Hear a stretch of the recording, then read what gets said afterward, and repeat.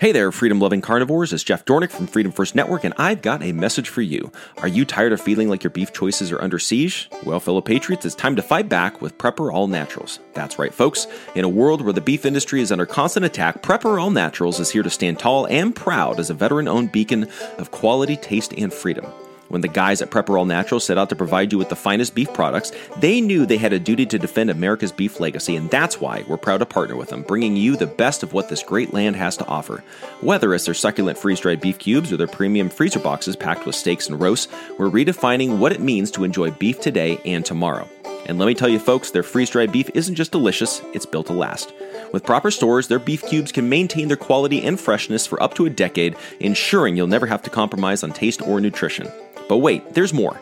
They're not just in the business of selling beef. They're in the business of defending freedom. That's why they promise to never sell you anything less than 100% all-American natural beef.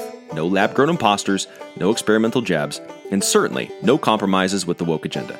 So, fellow beef enthusiasts, join us in our mission to protect America's beef legacy. Visit freedomfirstbeef.com and use code FFN for 15% off your order. Because when you choose Prepper All Naturals, you're not just eating well today, you're eating well tomorrow. And together, we'll ensure that beef remains a symbol of freedom for generations to come. Prepper All Naturals, where beef meets freedom. As most of you know, I have suffered through I guess you could say the good and the bad of being a resident here in California. We have great weather and way too many regulations. We've got some really amazing people, and then one of the worst governors I've ever heard of in my life. We have a legislature that doesn't really know what they're doing, and when they do try to do something, it's usually very horrible, which is why I'm very pleased and honored to have our next guest coming on. He is the president of Raimondo and Associates, a high-standing law firm and team of attorneys providing a range of legal services to businesses and individuals out here in California. I didn't tell him this before bringing him on, but I might have to hit him up and become a client of his here soon, depending upon if the hammer starts coming down on me. We are very pleased, blessed, and honored to have Anthony Raimondo joining us today.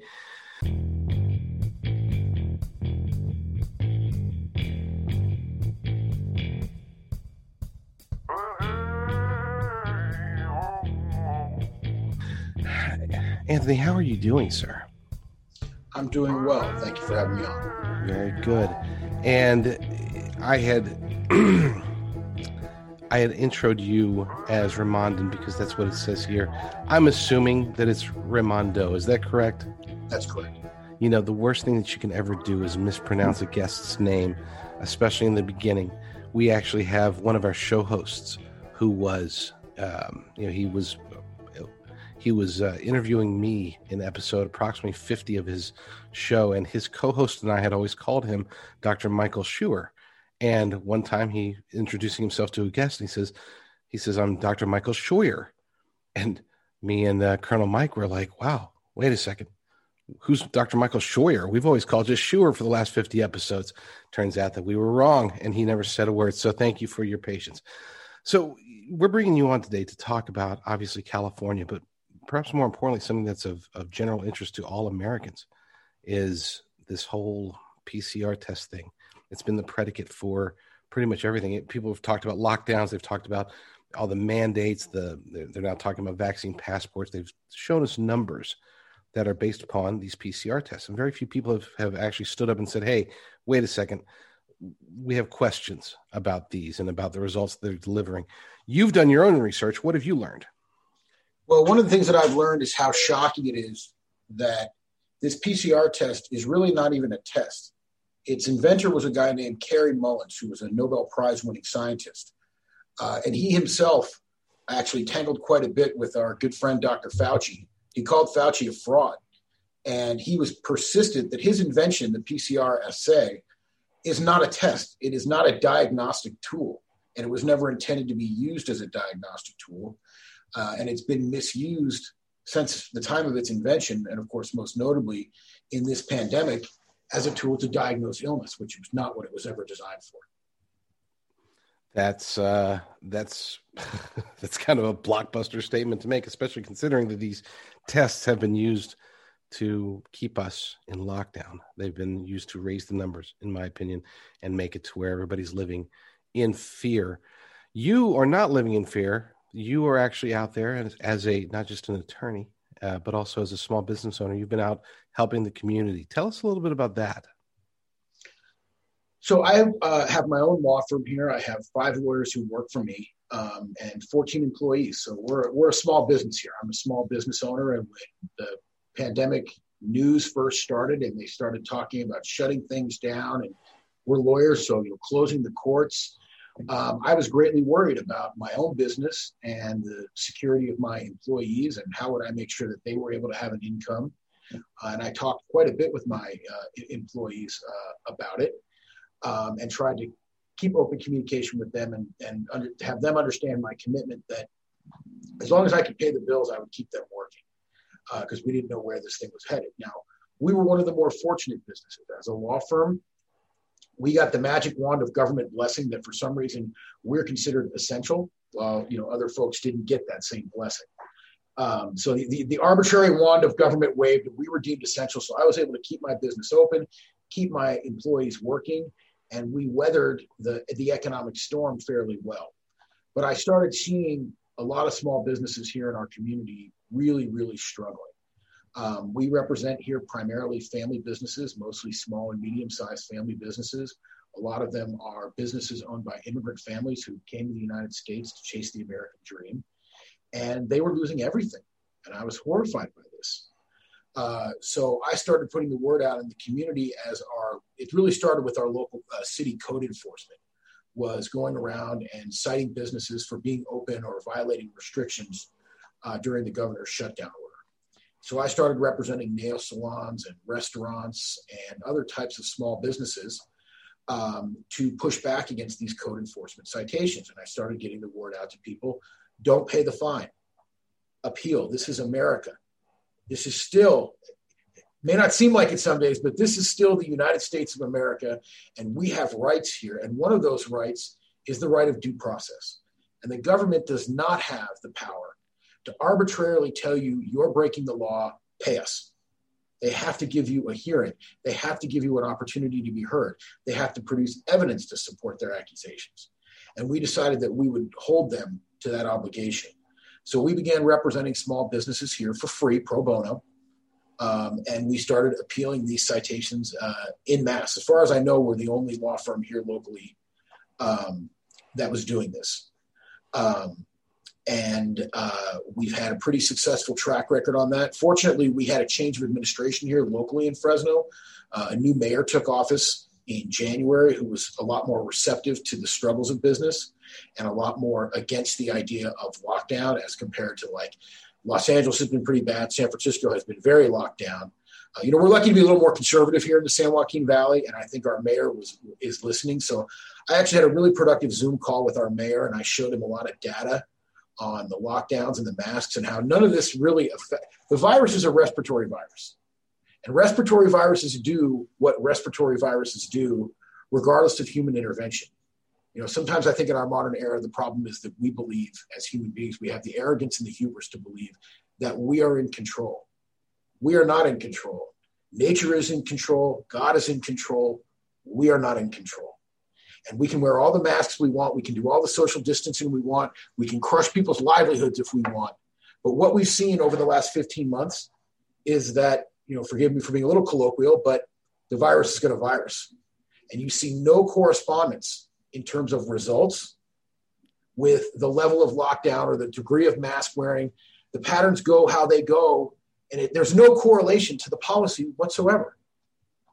And our mayor was receptive to that, and because of some internal structural issues in how our government works here, he doesn't really have control to just direct code enforcement to let it go.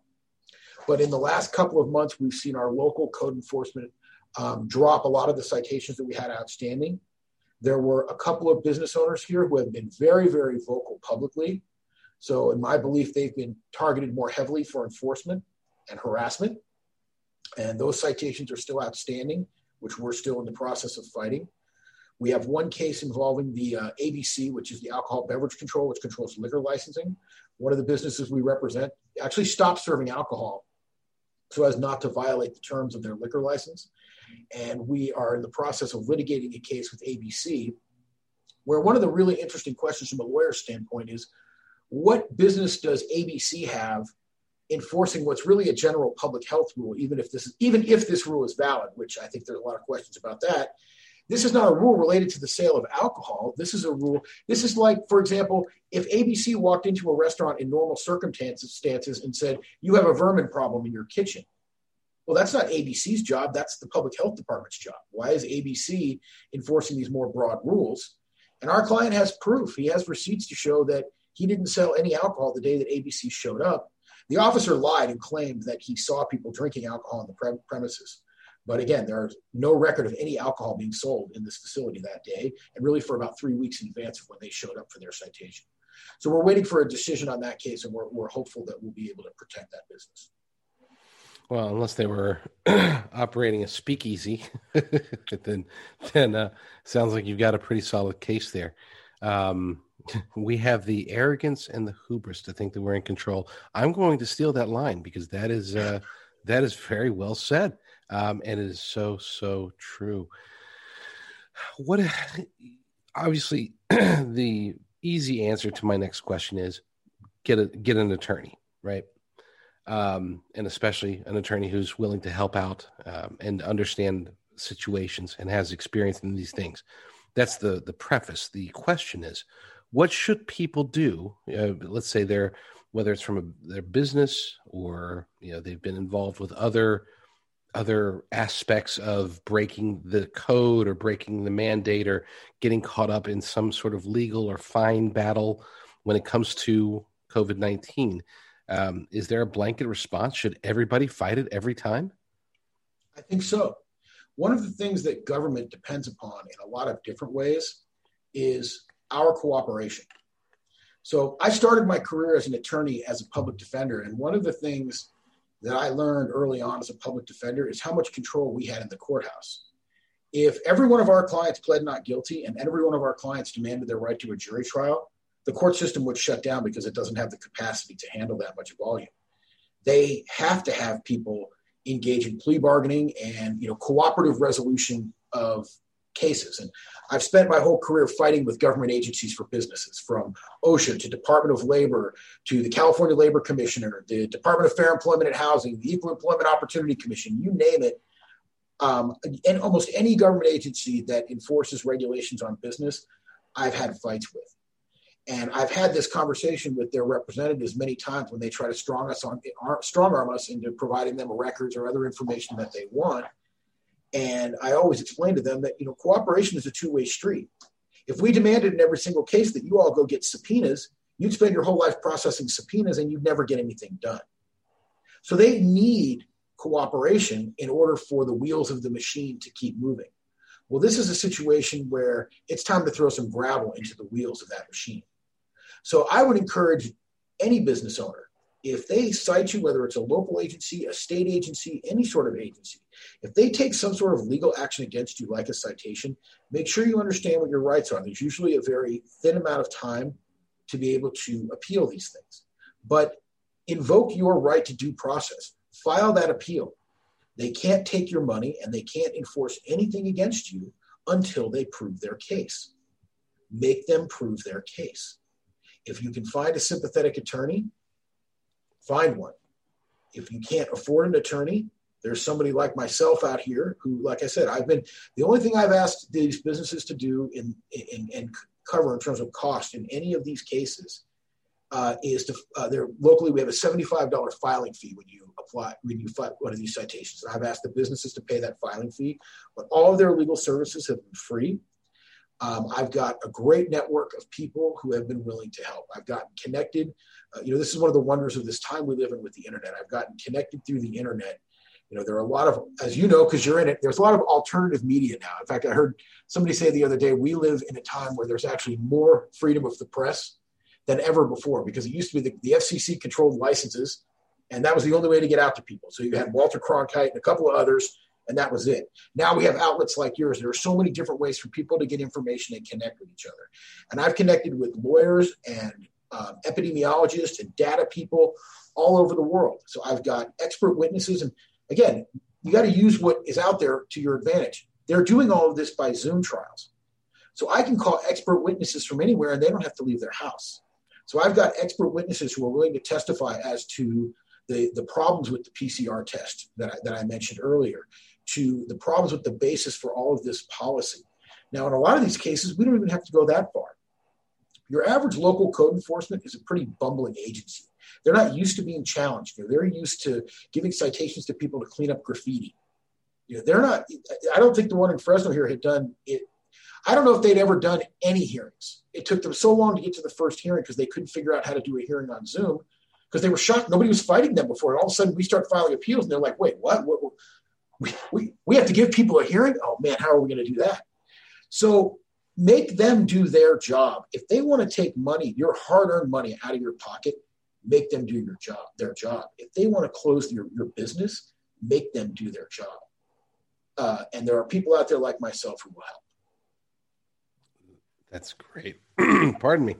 You got me all choked up because I'm thinking about all the people that we can help right now. I'm on with Anthony Raimondo with Raimondo and Associates out here in California.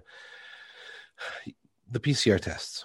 Do you foresee anything that can be used with this data? You've talked about having experts that can testify. You've talked to everybody from epidemiologists to other attorneys, people that are out there.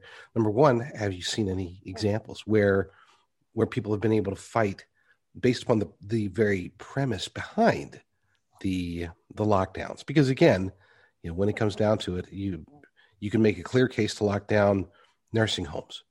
You can't really make a clear case to lock down restaurants, for example. As a matter of fact, a lot of the data that's been coming out has demonstrated that lockdown, no lockdown, 6 feet, 8 feet, 10 feet, no feet doesn't seem to really make a difference. And especially when you look at Texas, who's now completely not locked down, and yet their numbers are going down.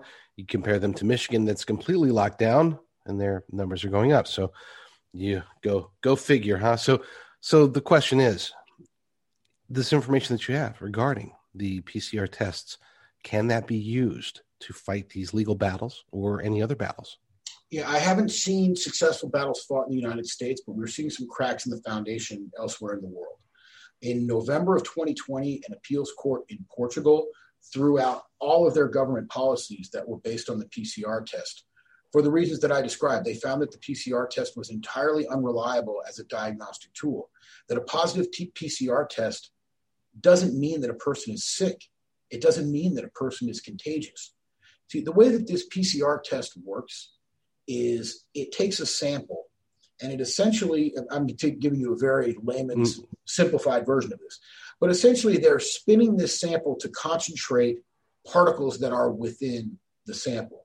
And the more cycles that you go through, the more purified these little fragments become. Again, Kerry Mullins, there's great videos of him online if you ever want to go down a rabbit hole of him talking about this process.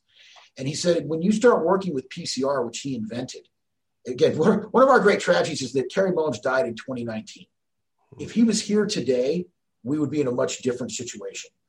But he said that this understanding how PCR works makes you buy into the Buddhist notion that everything is in everything else. Because if I go through enough cycles, I can find almost anything in anything. And I can't remember what country, I think it was Tanzania. They found COVID in a piece of fruit because they just kept testing it and it ended up. So it's picking up fragments. It's so sensitive that if you run enough cycles, it's picking up fragments of virus that could be from old infection, fragments that might be, say, in your nose, but in not in sufficient quantity to make you sick, and certainly not in sufficient quantity where you're going to infect someone else. It picks up dead virus that's not going to infect someone else. And it can't tell the difference between any of that, especially most of our states were running the PCR test at somewhere between 35 to 40 cycle thresholds, which some of them were even running it above 40 to 50. And even these so-called experts who have duped us into this madness, the Faucis of the world, admit that at above about 20 to 25 cycles, a positive test doesn't tell you anything about whether someone's sick or whether someone's infectious. So we have this massively inflated sense of cases and deaths. We have incorrect data that this is all being based on. And the Portuguese court said, no, this is not appropriate as a foundation for public policy. And then early this year, Vienna, Austria Administrative Court came to the same conclusion, and they cited a bunch of scientific studies. I mean, one of the things you got to keep in mind here, you have to use common sense as well. And, that's been greatly lacking over about the last 15 months or so, maybe a little longer than that. But if you remember back to the long ago days of spring of 2020, remember how fast they came out with this test? We were told this was this novel virus that no one had ever seen before. And right away, they had a test for it. How could that be? If we've never seen it before, we don't understand it, how could we have a test for it so quickly? And the answer is because PCR was already here, and it's not a test. And the original paper that was the springboard, the original scientific paper that was the springboard for PCR to be used as it's been used during this pandemic, has been widely discredited by a large number of epidemiologists. And there are, all over the world, some of the most esteemed public health experts and epidemiologists have been speaking out against lockdowns. They've been speaking out against the use of the PCR test. But of course, what ends up happening has been happening in a lot of areas of our society now. Dissenting voices get suppressed. If you know how that works, and with some, you have to keep in mind, I think, the reality of this lockdown policy and the use of this PCR test.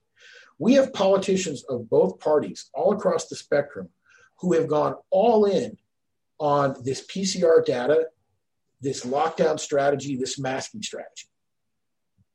There might have been a point last year where they could have come out and said, you know what? We were very frightened. We didn't know much at the beginning. So we reacted aggressively to protect your safety. The good news is, everybody, that the virus is not as dangerous as we thought it was. It's primarily targeting the elderly. I mean, the average age of death now for the virus in the United States is 78.6 years old. The average life expectancy in the United States is 78.6 years old. In Spanish flu, in comparison, which they love to keep using as a comparison, the average age of death from the Spanish flu in 1918 was in your mid-20s. That was a pandemic. That was a dangerous virus. And in fact, a lot of it was due to limited medical technology back then. But what we're dealing with here is public officials that went all in with this, and they didn't back out of the corner when they still had the opportunity to do so. So what do you do now if you are a politician? Let's say you're Governor Newsom. How do you come out to the public after the destruction and havoc that has been wreaked on our society?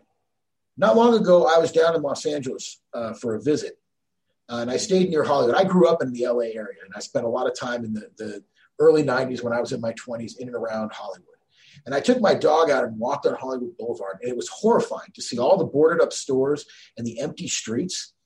The loss of human prosperity is just, it's so saddening. And it was needless. So how does Governor Newsom come out now and say, guys, hey, you know what? That whole thing I tortured you with for the last year, it turns out we didn't need to do that. He can't. He would be immediately removed from office and probably appropriately prosecuted and put in prison. So now they're stuck with this narrative. And that's why you don't see the mainstream media covering the Portugal Court of Appeal decision. You don't see the mainstream media covering the Vienna court decision. You see the scientists who are questioning the validity of the PCR test and the basis of all of this lockdown policy being discredited and called conspiracy theorists. People from places like Stanford, Harvard, Oxford. Like, we're not talking about people who are like quacks working at a street corner clinic. We're talking about people who are some of the most esteemed people in their field saying this is wrong. The whole idea of lockdown was rejected through all of epidemiological history, including, by the way, in both the CDC and WHO pandemic planning guidelines until 2019 was when they changed it. But before that, they had considered the idea and rejected it as too destructive for society. There was a scientist who led the effort to defeat smallpox. And there's some great writings by him where he talked about how a society functions best when you do everything you can to maintain its normal functioning. We all can think back to the days of World War II and how leaders like Winston Churchill and FDR tried to convince people that we needed to maintain normalcy as much as possible, right? What happened to the only thing we have to fear is fear itself? That got transformed into hide in your home and be afraid. Cases are the worst metric of all, and cases are the one they love to focus on. Because cases don't tell you if somebody's infectious. They don't even tell you if somebody's sick. If you look into this data, the majority of people that they're calling cases are people who they love, we're playing these word games now in our society, asymptomatic. You know what an asymptomatic person is? A healthy person, a person who isn't sick. And before 2020, if you were walking around the streets and you had no symptoms, you weren't coughing, you weren't sneezing, you didn't have a fever, you were asymptomatic, we would say, JD's not sick. JD's healthy.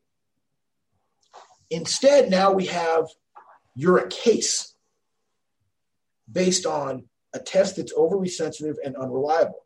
The WHO very quietly in December issued some revised guidelines on the use of PCR. And I believe that one of the reasons we're seeing case numbers drop in most parts of the world now is because they sort of reminded people that they need to follow the directions very closely on the test. And it's indicated that reducing the cycle threshold of the test would be appropriate. We don't see much reporting on the cycle threshold. It's very difficult to get that information. But I believe that in a lot of places, they're dialing back the cycle threshold. And as they reduce the cycle threshold on the test, they're getting less positives. The idea of zero COVID, which you see being promoted in a lot of places, is not reality. If I had told you before 2020, my goal is to have a world with zero flu, you would have laughed in my face. We've had flu for millions of years. It's not going away. And coronavirus is not as novel as we would like to think. This is a variation of a family of viruses that includes the common cold, that includes SARS-1. We've dealt with coronaviruses for thousands and thousands of years. It's not going away. It's never going to be zero. They just keep moving the goalposts. And by saying we have to have it be zero, that's a way that they continue to maintain this control, and they don't have to ever admit that they were wrong from the very beginning. And one of the questions I often ask people is it that hard to imagine a world in which what our leaders said when this started was, there's a virus, and if you're elderly, you need to be very careful about where you go and who you have contact with, because the virus is dangerous to you if you're elderly. If you have a serious health condition that affects your immune response or your respiratory health, you probably should avoid people for a while, and you should probably be very careful where you go and avoid crowds and things like that. But the rest of you, what we need for you to do is be strong. Be Americans. Go to work. Take care of your families. Go to school. Live life. Persevere through adversity. And in that way, we can get through this thing together. And then not go through the absolute insanity of the mass testing of healthy people. That's what we've been doing. Mass testing of healthy people, looking for tiny little fragments of viral DNA. And if they show up, we call them a case and we drive public hysteria with that. The fact that we're engaging in mass testing of college students, I have a son who's in college. He's been tested, I don't even know how many times. They're in no danger. To a college student, this virus is less dangerous than the flu. Having them circulate with each other and spread the virus amongst each other to build their immunity is a heroic thing for them to do. We should look at those spring break revelers in Florida and say thank you. Because again, until the vaccines came out, the concept of herd immunity was like a dirty word. It was a conspiracy theory, even though it's a basic building block of epidemiology. That we develop herd immunity in two ways. And the best way to do it is by natural infection, which gives us our strongest immunity, but also through the use of vaccines. So the idea that people who are at very, very low risk, people who are under the age of 25, have almost zero risk of any serious illness from this virus. Again, less risk than flu by the data. Why would we suppress their activity? All we're doing is giving the virus more time to survive and delaying the inevitable herd immunity. which is how this works. We've dealt with respiratory viruses throughout human history. And how it inevitably works is the virus goes on an upward curve, immunity develops over time, and then the virus becomes endemic. It becomes something that we live with, like the flu. One of the worst years we ever had for hospitals in the U.S. in U.S. history was 2018. You can actually, you Google 2018 flu hospital tents, there's articles from Time Magazine that will pop up about people being treated in parking lots, in tents, in hospitals, because 2018 was a really, really bad flu year. And the hospitals were truly overwhelmed at that time. We didn't close all of society. We all didn't start dehumanizing each other by walking around in masks. And we certainly didn't walk down the street looking at our friends and neighbors saying, you're a vector of disease, stay away from me, and being afraid of each other. What we've done, not only economically, but I think what we've done to our social fabric is one of the worst crimes in human history in terms of how we've turned against each other. And we treat each other, instead of treating each other as a human being that we can connect with, we treat each other as vectors of dangerous disease. A disease that for most of us is not very dangerous, that we can weather this storm and get through. And we've gone to this insane place where we're destroying our economy, we're dehumanizing each other with the masks, and we're separating ourselves from each other. And then people wonder why we see violent crime on the rise. Well, you've taken away the economy, you took away church, you took away sports, you took away school, you took away musical performances, you took away all of the things that keep people sane, and then you wonder why they went crazy. It's madness, it's utter madness. And it's all of that policy comes back to this PCR test, which is a valid scientific methodology, but not as a diagnostic tool, not as a foundation for public health policy and tracking of disease. It's just not valid for that. And yet we've allowed it to be, and we continue in this fiction because we have leaders who don't want to admit that they may have made the worst public policy mistake of our time. I don't think it's a question of may. I think that they clearly did.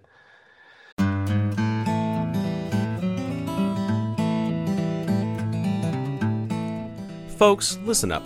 I've got something crucial to share with you today. In this uncertain world, you need to be prepared for anything, especially when it comes to your health. That's where the Wellness Company comes in, offering you peace of mind in a box with their medical emergency kit. Picture this. You're faced with a medical emergency and you need quick, effective treatment.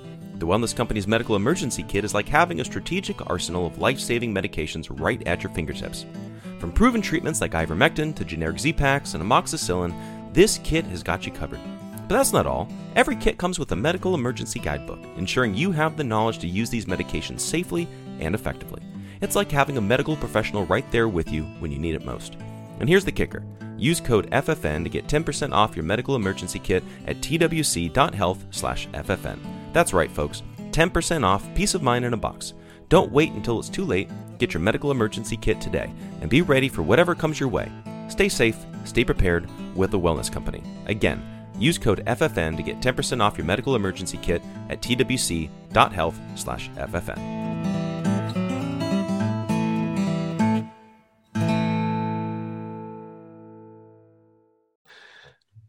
I mean, everything you said is spot on. Everything that you said is irrefutable.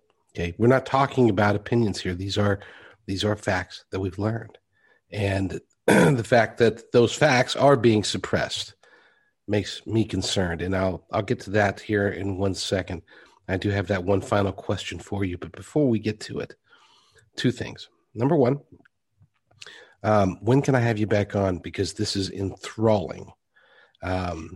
I'll get my people with your people. Let's get you back on very soon, because this is the type of information that people need to hear. This is the type of information that our politicians need to hear. And yeah, so let's double up on this, triple up if necessary. Number two,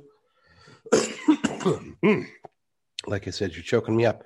Number two, we need to get you on more of our shows on Freedom First Network. But then number three, where do we find you? Because this is the, people are going to want to talk to you. Obviously, business owners in California, even before or after the pandemic, before and after these lockdowns and everything like that, you've been deeply engaged in labor law, and that seems to be in not just labor law, in many different things, discrimination, harassment, class action lawsuits.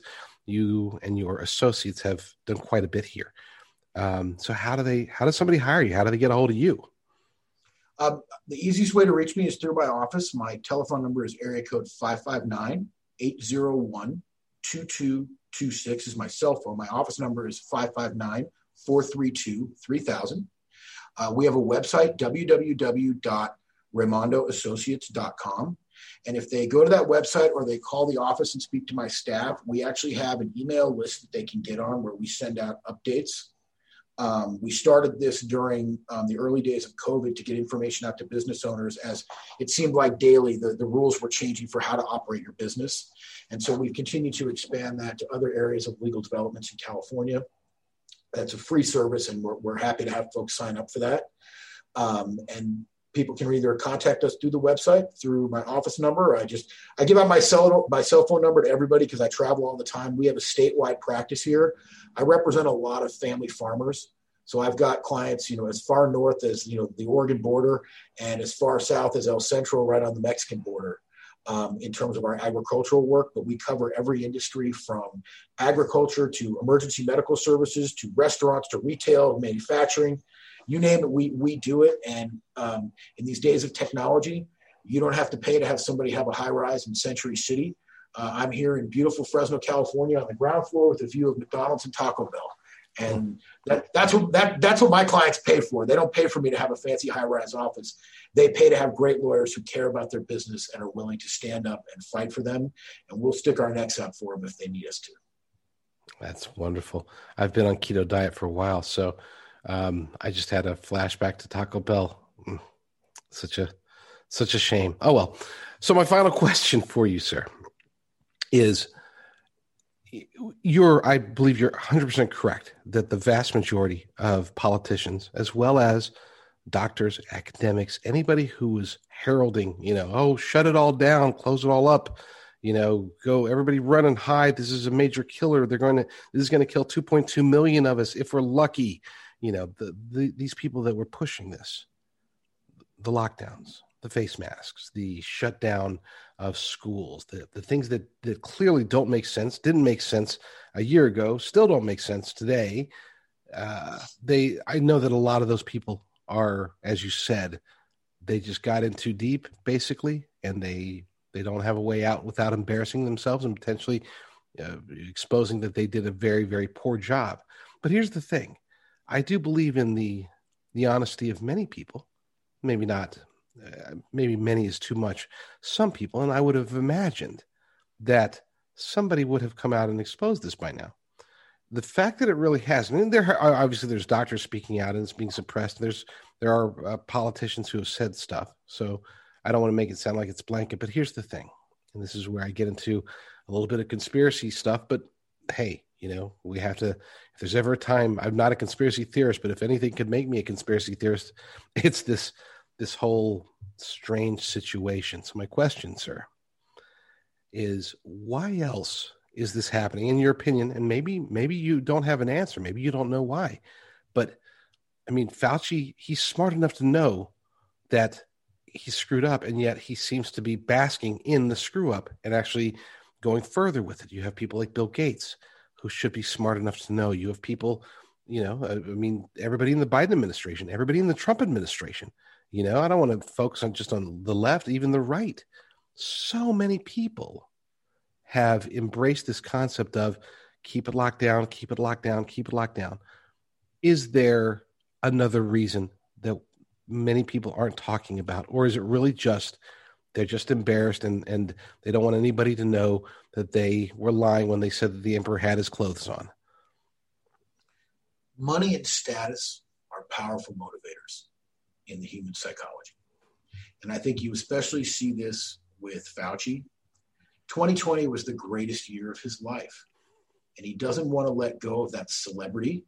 He loves being on TV.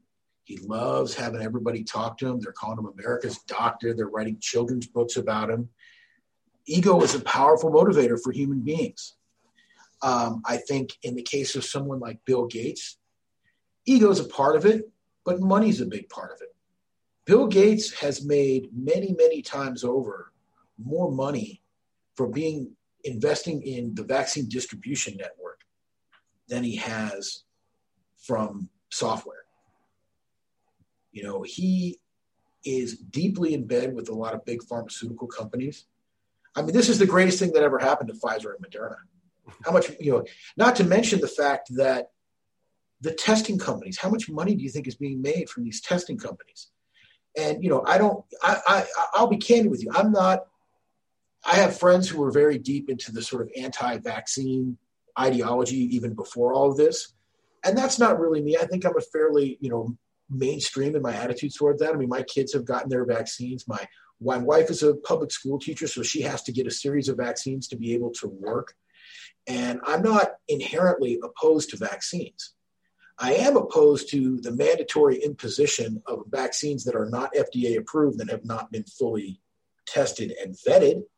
And I think, people should have a right to choose whether or not they're going to take the vaccine, and it should be between them and their doctor. I don't fault anybody who chooses to take the COVID vaccine, but I equally respect people who choose not to take the COVID vaccine because there's so much unknown about these vaccines. But what is known is there is a tremendous amount of money at stake here. And the funny thing is we're supposed to trust these big pharmaceutical companies when, again, if we remember back to ancient history before COVID, they were prosecuting these pharmaceutical companies for creating the opioid epidemic. But now we're supposed to believe in their benevolence and that they're just doing this for the good of mankind. It's been someone said to me the other day that COVID is the greatest marketing strategy for Pfizer that anybody could have ever devised. Pharmaceutical companies spend a lot of money on advertising. Every mainstream media outlet from CNN to Fox News to MSNBC, any of them of any political stripe, is receiving vast amounts of revenue from pharmaceutical advertising. And advertising in that conventional media is power. Facebook, tons of money from pharma. A lot of social media taking money. These big companies are taking money from pharmaceutical companies. Why wouldn't they do their bidding? And so I think a lot of this narrative has been driven towards the idea of a vaccine. And, Fauci has been trying for many years, if you look back at his career, to get his own pandemic. He tried it with H1N1. He tried it with the first SARS virus. And it never really, really took hold. And in 2020, it finally worked. It finally took hold. And I think he enjoys the notoriety. I can't say for sure, but it wouldn't surprise me if he's got, given his many decades in as a high-level government bureaucrat, I've got to believe he's got friends and allies in the pharmaceutical industry. But he found a very compliant and complicit media because of the money that they take from the pharmaceutical companies. Because what has been the answer? The answer has been vaccine, vaccine, vaccine. They suppressed anything about hydroxychloroquine, for example, which very quietly studies have come out. Since all the frenzy about how Trump wants to kill everybody with hydroxychloroquine, hydroxychloroquine has been in use for a long time. It's a very safe drug. In the third world, in a lot of places, they use it for malaria. And it's an over-the-counter drug. You don't even need a prescription for it. That's how common it is and how safe it is. So it was never dangerous. Whether or not it worked for COVID, maybe we didn't know early on. But there have been some studies that indicate, and I don't know for sure, but there have been studies that indicate that hydroxychloroquine is an effective therapeutic for people who have COVID. Well, they don't want that because hydroxychloroquine is cheap. There's incredible data coming out about ivermectin as an effective therapeutic for COVID that nobody's talking about. Because again, ivermectin is a very cheap drug that's been around for a long time. And the other part of this that the conventional media does not report on, that most people don't know, these vaccines that are out there now, the Pfizer, the Moderna, the Johnson & Johnson, the AstraZeneca, have what is called emergency use authorization from the FDA. One of the regulatory requirements for emergency use authorization for a vaccine is that there be no effective therapeutics that have already been approved. So if they acknowledge that hydroxychloroquine can treat this disease, or ivermectin can treat this disease, or any other drug that's already out there can treat this disease, there goes your emergency use authorization, and they're waiting years to get these vaccines approved. And there's their money train out the door. Right. Wow. So, it's the oldest story in human history, right? 3 reasons why corruption happens: money, status, and sex. And I haven't seen the sex in this one, but I sure see the money and status happening. I do want to have you back on, but let's not associate Dr. Anthony Fauci and sex ever again, because it's not something I want ever envisioned by nobody wants to think about any that. of our guests, no, or any of our listeners or viewers. Oh, wow, amazing stuff, Anthony Raimondo with Raimondo and Associates. It has been absolutely enthralling and enlightening. And again, we do need to have you on very soon. Thank you so much for being on with us. Thank you for the opportunity. I really appreciate it. Big Tech hates us. As of this recording, we've been banned by Spotify, YouTube, and Twitter. And we've had numerous warnings from Facebook. But that's okay. They will not deter us from always focusing on the truth. We will not be beholden to the gaslighters and propagandists. So, where can you find us? Head over to Rumble, Brighteon, BitChute, and other video channels, as well as networks like Gab, Parler, and Minds. But the place where we can really use your help is on Locals. We need 1,000 followers on Locals so we can publish all our content there without limits. Please go to ffn.locals.com, that's Foxtrot November.locals.com, and follow us. This will help us preserve our content and continue to tell the truth to the world. Thank you to all our listeners, and God bless.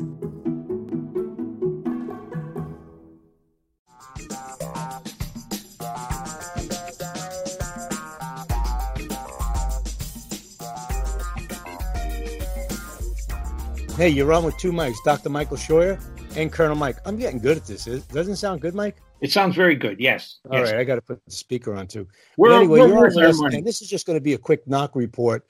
Dr. Scheuer and I had a conversation with our friend Eddie Iranian live in Cairo today, and you'll see that up on the knockreport.com and ffn.locals.com. And, we had a schedule. I guess he got up late. I don't know what happened, but we were expecting to have J.D. Rucker on with us on two mics, and he has never been on with the two mics at one time. But the two mics, the time we have him booked to come on, he's got another important podcast he's doing. I don't know who it's with, but hopefully he'll call us back because we don't really have openings till I think next month. Are we that booked, Mike? Oh yeah, we're booked way in advance. We're worth our money.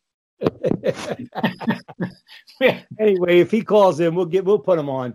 So me and Mike wanted to talk a little bit about what's going on. Mike, I gave you an email today, and you saw it. I wanted to know your opinion. There's a good website. The guys are good. I got to check it out. I'll try to get the name the next time before we go on. But there's a pretty good YouTube guy, Christian guy, and he took a clip from Sidney Powell on some show, and Sidney Powell saying that, and it's not really good. I mean, I'm not happy about it, and I believe her. She's saying, Mike, that Donald Trump really goofed up on that one, huh? Well, he certainly had the opportunity to do something. Whether the whole business comes down to me, Colonel, on what the military is willing to do and when they're willing to do it. Maybe they weren't willing at that time to back him because there was such a negative reaction to the idea that the election was fixed. Mm-hmm. And Sidney's taken a lot of crap too from the mayor of New York and his people. Mm-hmm.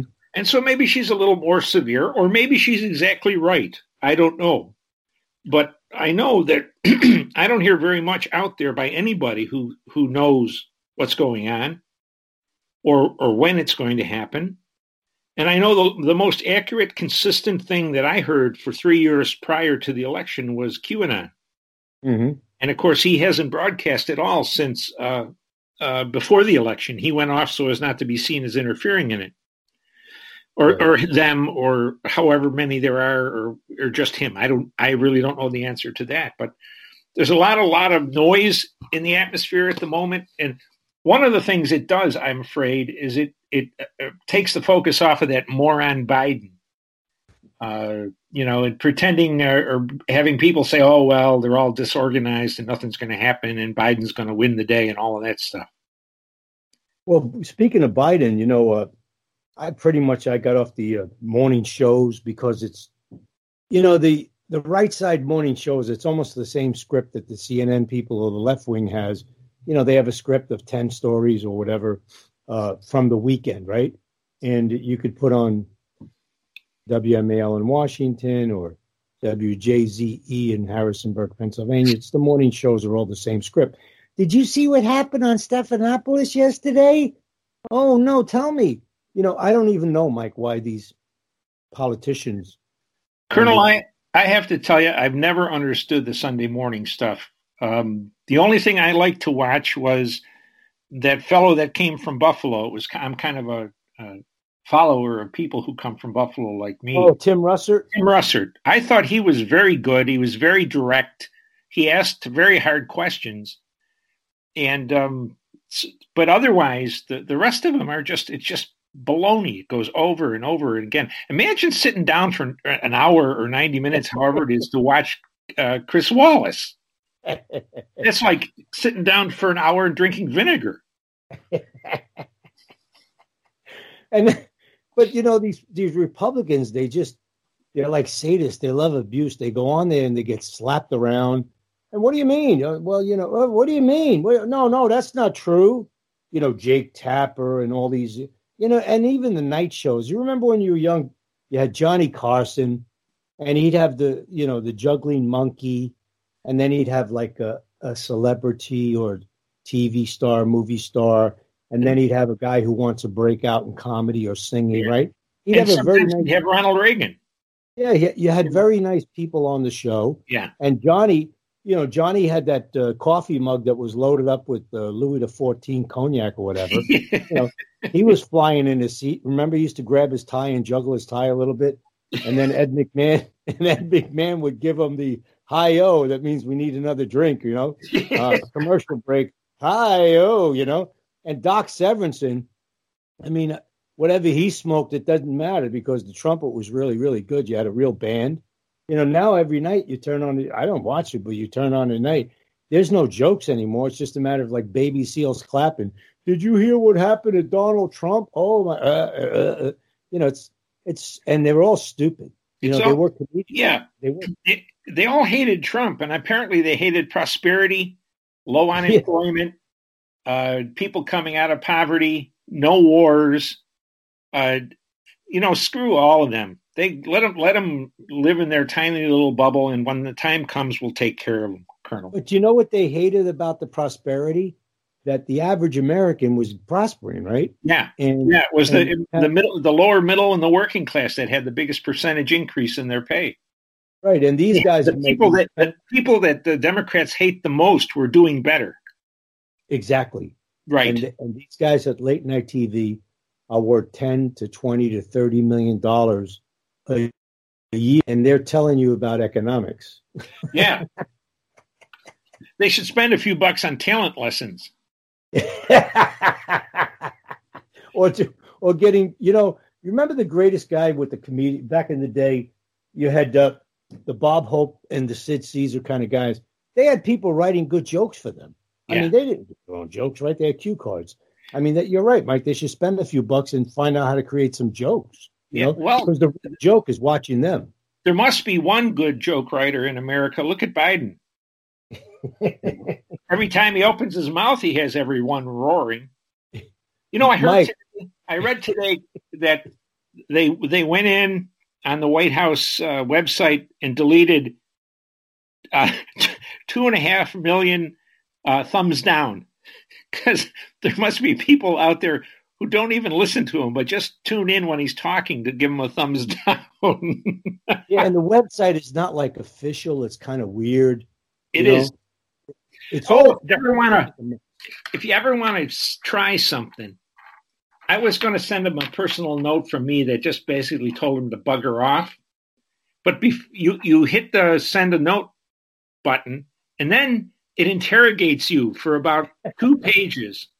Where do you live? Where do you work? How old are you? What's your schooling level? This, that, and the other thing. And I thought, well, screw you. I can just go and put a thumbs down on anything he does. Well, the only way you could get a reply, I think, on that, Mike, is you put down a 14-year-old girl with blonde hair or good smelling shampoo or something, you know. They're researching for candidates for Joe, you know. Yeah, well, they'd show up at your door, and the kid would be pushing his dad out of the way, and his dad would be pushing back. It'd be, you know, Joe and Harper or Hunter or whatever his name is. Oh, speaking of Hunter, Mike, that's what this weekend show thing was about. Apparently, somebody had maybe been a 60-minute interview or somebody. They did an interview, and the morning shows were talking about this Hunter interview. And how dare they try to correct this or that, you know, the laptop thing and whatever, you know, his drug addiction or whatever. And how they, you know, and I'm like, are you really spending time on this? Are you really going to go over this? We know what the laptop was. We heard about it. It was, you know, again, it was Bill Barr, going back to like nothing to see here. Yeah. You know, he was the cop. He was the French gendarme. You know, in Casablanca, blowing the whistle, you know, there's gambling going on in here. You know, there's nothing to see here. No, it's just amazing. Sidney said it that Donald Trump never really had command of his judicial department. He never really operated it correctly. Oh, I think that's correct. I think he didn't have command at all in that. But other places in the government too were the same way. The military, to some extent, was the same way. Uh-huh. Look how they fought him not to get out of Afghanistan. So she was saying it was all his advisors and all his, you know, handlers basically around him. And, you know, that's when you know you're getting old, Mike. You get a brain fart, right? And I said, I bet you if I tell Dr. Schuer who said that, you're going to say Colonel Mike's been saying that. He's I said, He should pick, if he gets back, he should pick as his national security advisor Rand Paul, and see if he can crack the whip and get these animals into some sort of a human shape. It's just, and here's a guy that almost lost his life from people trying to kill him. You know, Steve Scalise, Rand Paul, all those guys that went out to play baseball. You know, and it's like nothing happened. It was just, hey, we dropped popcorn in the movie theater. It's no big deal. You know, get the sweeper and pick it up. Yeah. And, you know, this Atlanta thing is going to come back to bite them in the ass so bad, you know.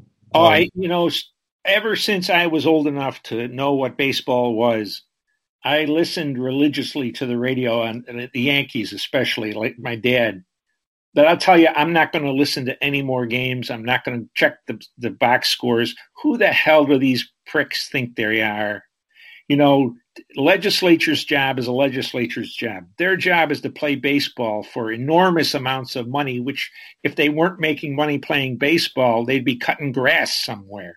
Yeah. And the country has gone crazy.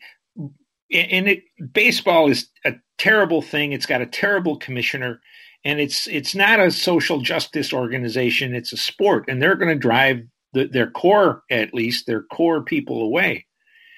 But the worst of the worst are these companies that support. Mike, let's hit that because I just saw a news report, and it said Delta canceled 100 flights due to COVID issues. And I laughed and I said, really? It had nothing to do with MLB? You know it had everything to do with MLB. Everything to do with it. Everything to do. I don't know how these people, you know, when we grew up, businessmen were always, didn't particularly like them, but they had a reputation for being smart. Mm-hmm. And now they run multi-billion-dollar companies, and their idea of being smart is to be sympathetic to some black clowns who burned up cities. You know, how smart is that? Well, you know, I heard somebody say the other day it's a white guy too. And he said, I grew up knowing, how bad it is. I don't care what you think, Colonel Mike, but he says, I'm on the side of the black people because they were, treated at least so harshly and all that. And I said, well, I'll agree with you, but was that during the Civil War? When was that? Post-Civil War?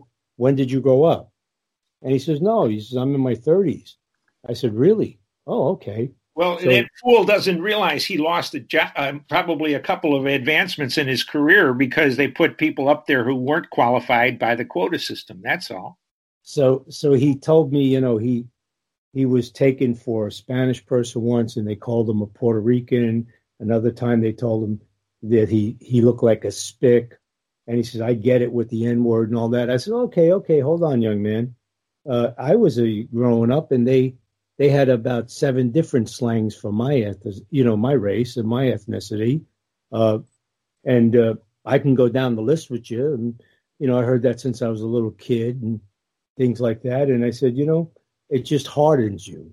It's like you go to combat. It's good for you. Yeah. And it makes you stronger. You don't go home. I didn't go home and wimp and say, what does this mean? Yeah. And what? I had no idea what the hell they were talking about. I was so young anyway. Yeah. The young blacks who are in the BLM and Antifa and the rest of it, they have no idea what it's about. They don't know how much better that life is than it was in 1920 for blacks, for Irish, for Italians, for Hungarians. They know nothing about their country, so they know nothing about themselves, really. They're prima donnas, Colonel. They're prima donnas. And what we've done is to create a situation which they can prosper. Because if people were raised like you and I were raised, they would be, somebody called you something, you'd call it something back, you'd punch them in the face, or you'd walk away. And life goes on. But now you get the chief of Delta Airlines, siding with arsonists and rapists and illegal immigrants in the name of what? It's in the name of misplaced sympathy and perhaps an idea that somehow these wretched BLM people and Antifa. Hello, Mike, you there? Yeah, I'm here. Okay, I just lost you. You said wretched, and then I lost you. Yeah, these wretched people in BLM and Antifa and in their young white funders who what's really interesting about the white part of this movement is that if the movement succeeds and gets power, who dies first, Colonel? All of these sympathetic simps in the white community, they're the ones, the revolution will eat itself. Yes. And these people, because they don't know anything about the history of the world, will be surprised when the alligator shows up at the door in the morning. Before they eat their first cup of soup song tea. With the Amazon delivery box. With the Amazon, yes. We brought a box to put you in. Well, I'm going to just say, don't forget for a second here. Don't forget. Can you smell it? It's your favorite freshly ground coffee, brewing in your favorite cup. If you're anything like me or my family, coffee is essential for our mornings. And even more essential is good quality coffee. Well, Freedom First Coffee is our preferred choice. Made from organically grown beans from Mexico and Peru that are then roasted here in the USA. So head on over to freedomfirstcoffee.com and choose our Founders Blend in medium or dark roast, ground or whole bean.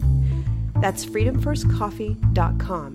And make sure you use promo code NOQ, that's NOQ, for 10% off your order. And if you really want to be a freedom lover, choose a monthly subscription so you will never be without your Morning Joe. Again, that's freedomfirstcoffee.com.